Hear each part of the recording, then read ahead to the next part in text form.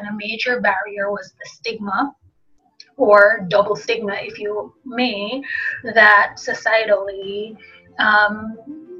anyone in that population is considered as inferior. And then there's the stigma of mental health, that if you have a mental illness, something must be wrong with you. So then the double stigma in that population, as well as mistrust and just general lack of information.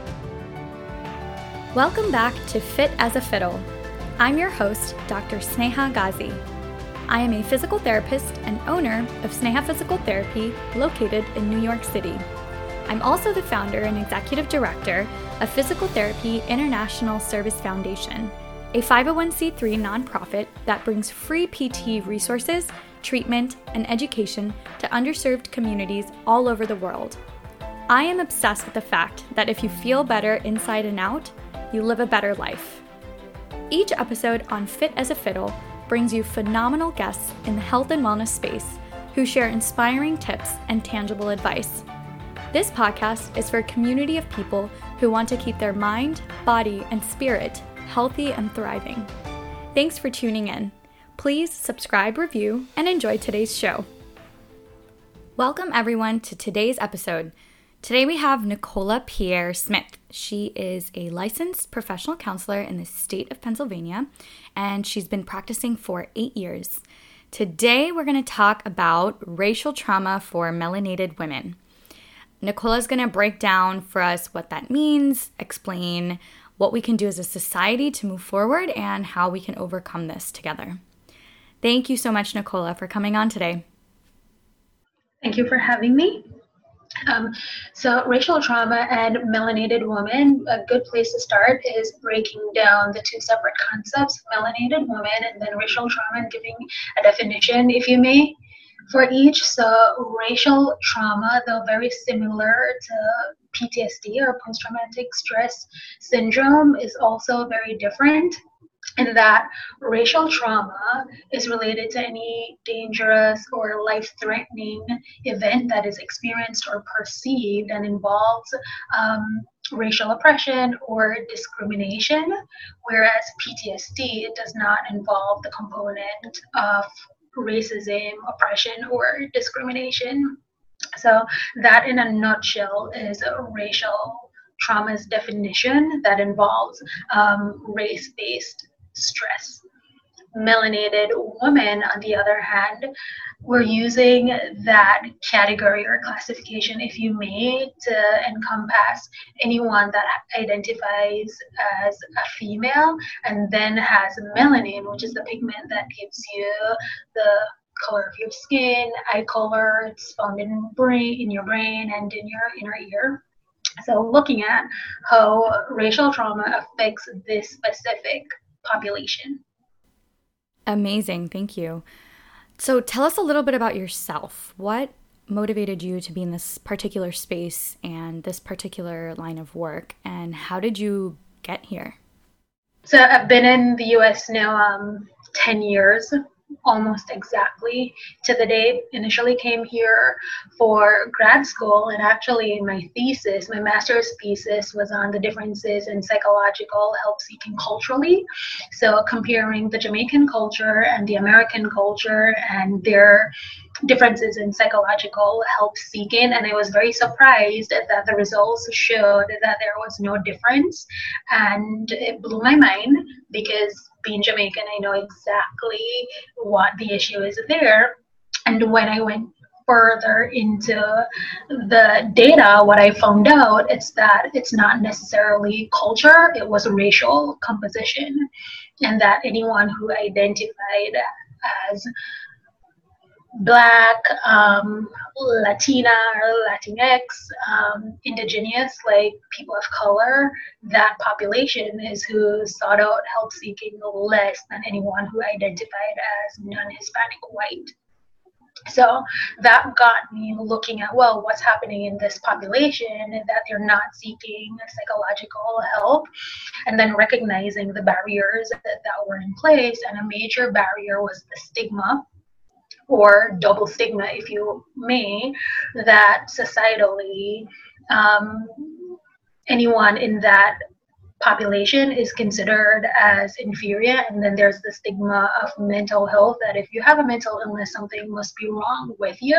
So then the double stigma in that population, as well as mistrust and just general lack of information that exists. So those were some of the factors that slowly over time led me to this field. I've only been speaking on social media about those topics for a year, and when I started, I was at I think it was like authors cafe just for independent authors, so presenting their novels, and someone had spoke up about her experience with postpartum depression and had no awareness that Black women experience postpartum depression. And it got me thinking, well, how many other issues are there that an entire group of people have an assumption that's incorrect, that it's not related to them. Wow. Yes, that's very powerful. So from actually an Indian cultural perspective, I can tell you that there is somewhat of a stigma for seeking mental health help as well. But it's really great that you're highlighting mental health for this specific population. So thank you for defining racial trauma and for defining melanated women so we have context. And now, could you describe some specific situations that melanated women, particularly in this day and age, face, and put this all together for us and how we can really help? Yeah, so in order to put it together, we would have to look at what are some of the specific issues that melanated women are facing. And I know maybe especially for your podcast audience, in terms of maternal death rates in that population, and how a lot of the research is showing that once you control for education, a certain socioeconomic status, access, racism is the issue that's leading to a higher maternal death rate for melanated women in comparison to non-Hispanic white women. So statistically, I guess we could look at it there. So there is I'll use the CDC and then the WHO definition of what maternal death means. The WHO is looking at it in terms of death while pregnant or 42 days post giving birth.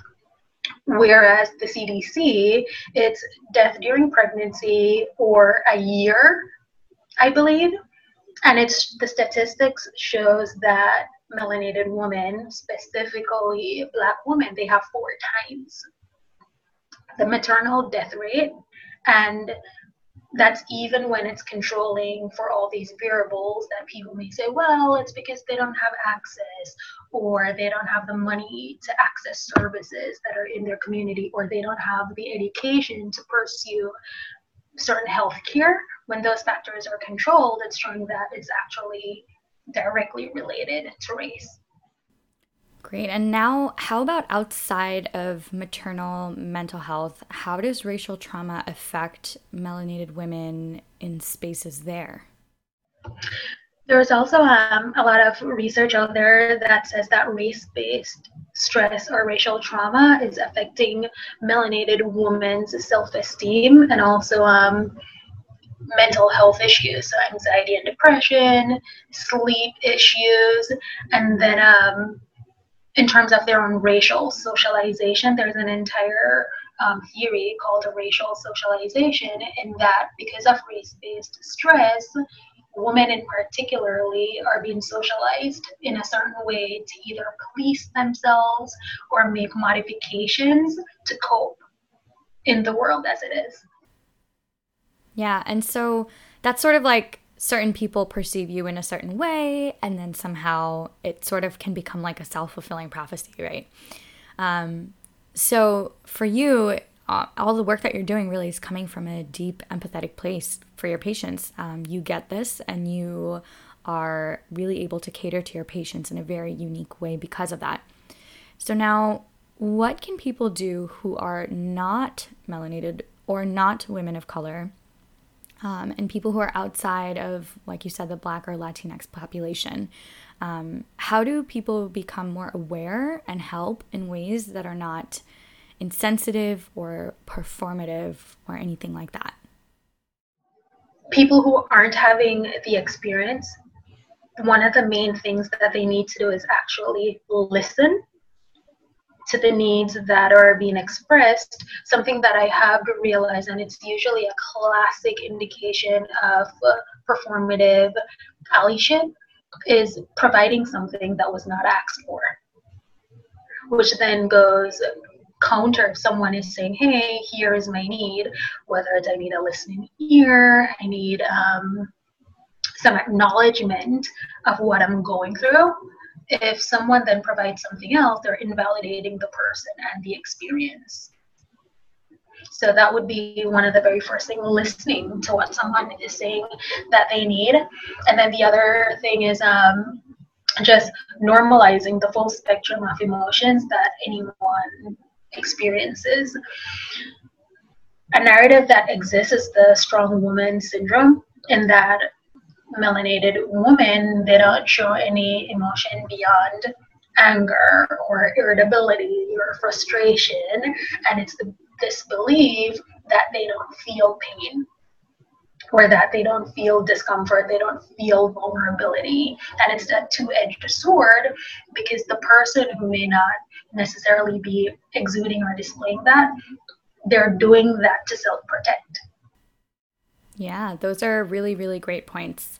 I thought it was important to ask you because, I mean, many people are being very helpful and they're trying to help in many different ways, but maybe they just don't know how to do it in the right way. So it's great that you gave us some insight there. And now, what if you are a melanated woman, either for yourself or for a loved one? How do you address racial trauma? I know that's a loaded question, but what is something that we can start doing to move forward? So something someone can do is first recognize some of the signs that this is happening. If they're recognizing like increased irritability, increased restlessness, hopelessness and despair, sleep difficulties, appetite changes, those are all signs of compromised mental health. If they're recognizing hypervigilance, preoccupation with what's happening in the world, you want to have some awareness to be an activist as well as to be informed, and also enough to know when to step back, to unplug and care for yourself as you're recognizing these signs. So that's something that's tremendously important. Something else is just finding a supportive community of people who are able, no one is an island.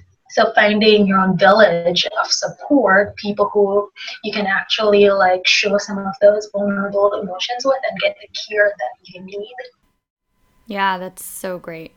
Really great advice. So now, what if you don't have a village? What if there is no family or people around you who can listen and support you in that way?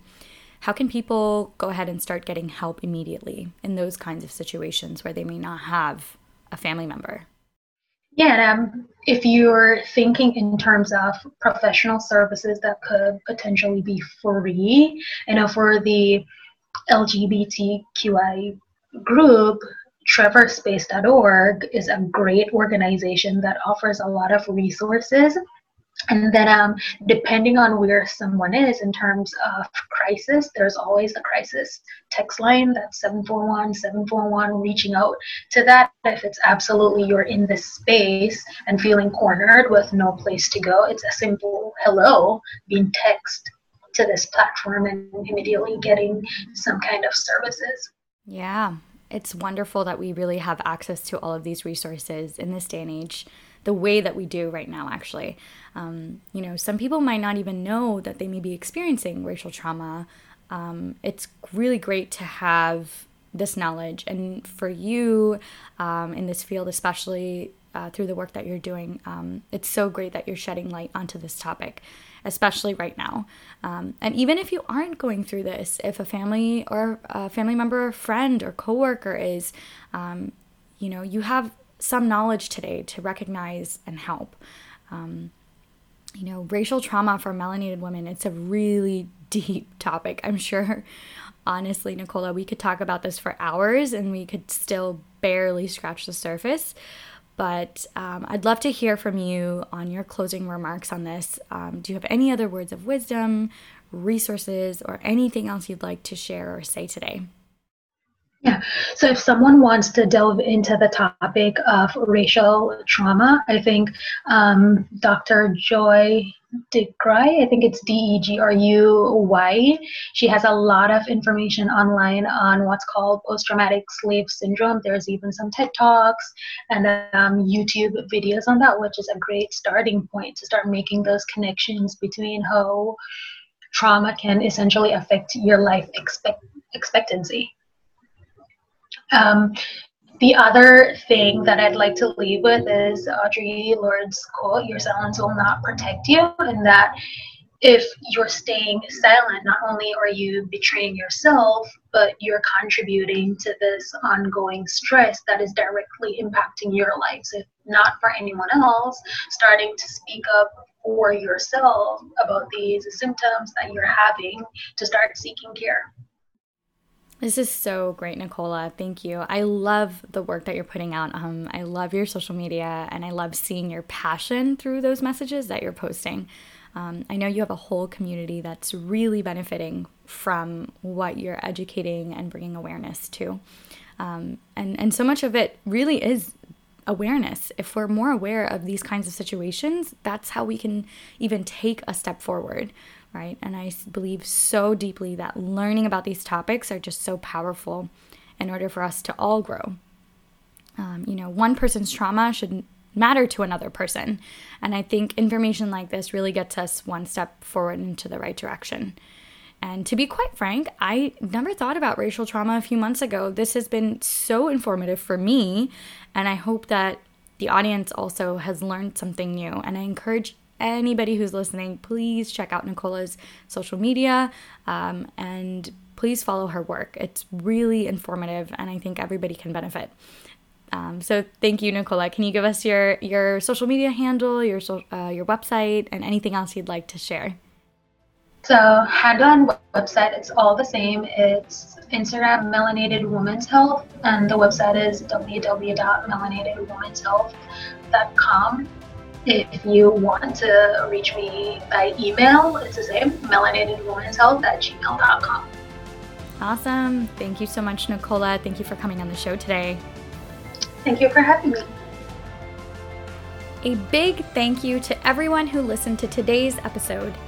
Thank you for investing in yourself and your well-being. The goal here is to educate and be educated. If you learned something new today, please subscribe, rate, and review. It means the world. I will see you again next week with an exciting new guest and topic to share with all of you.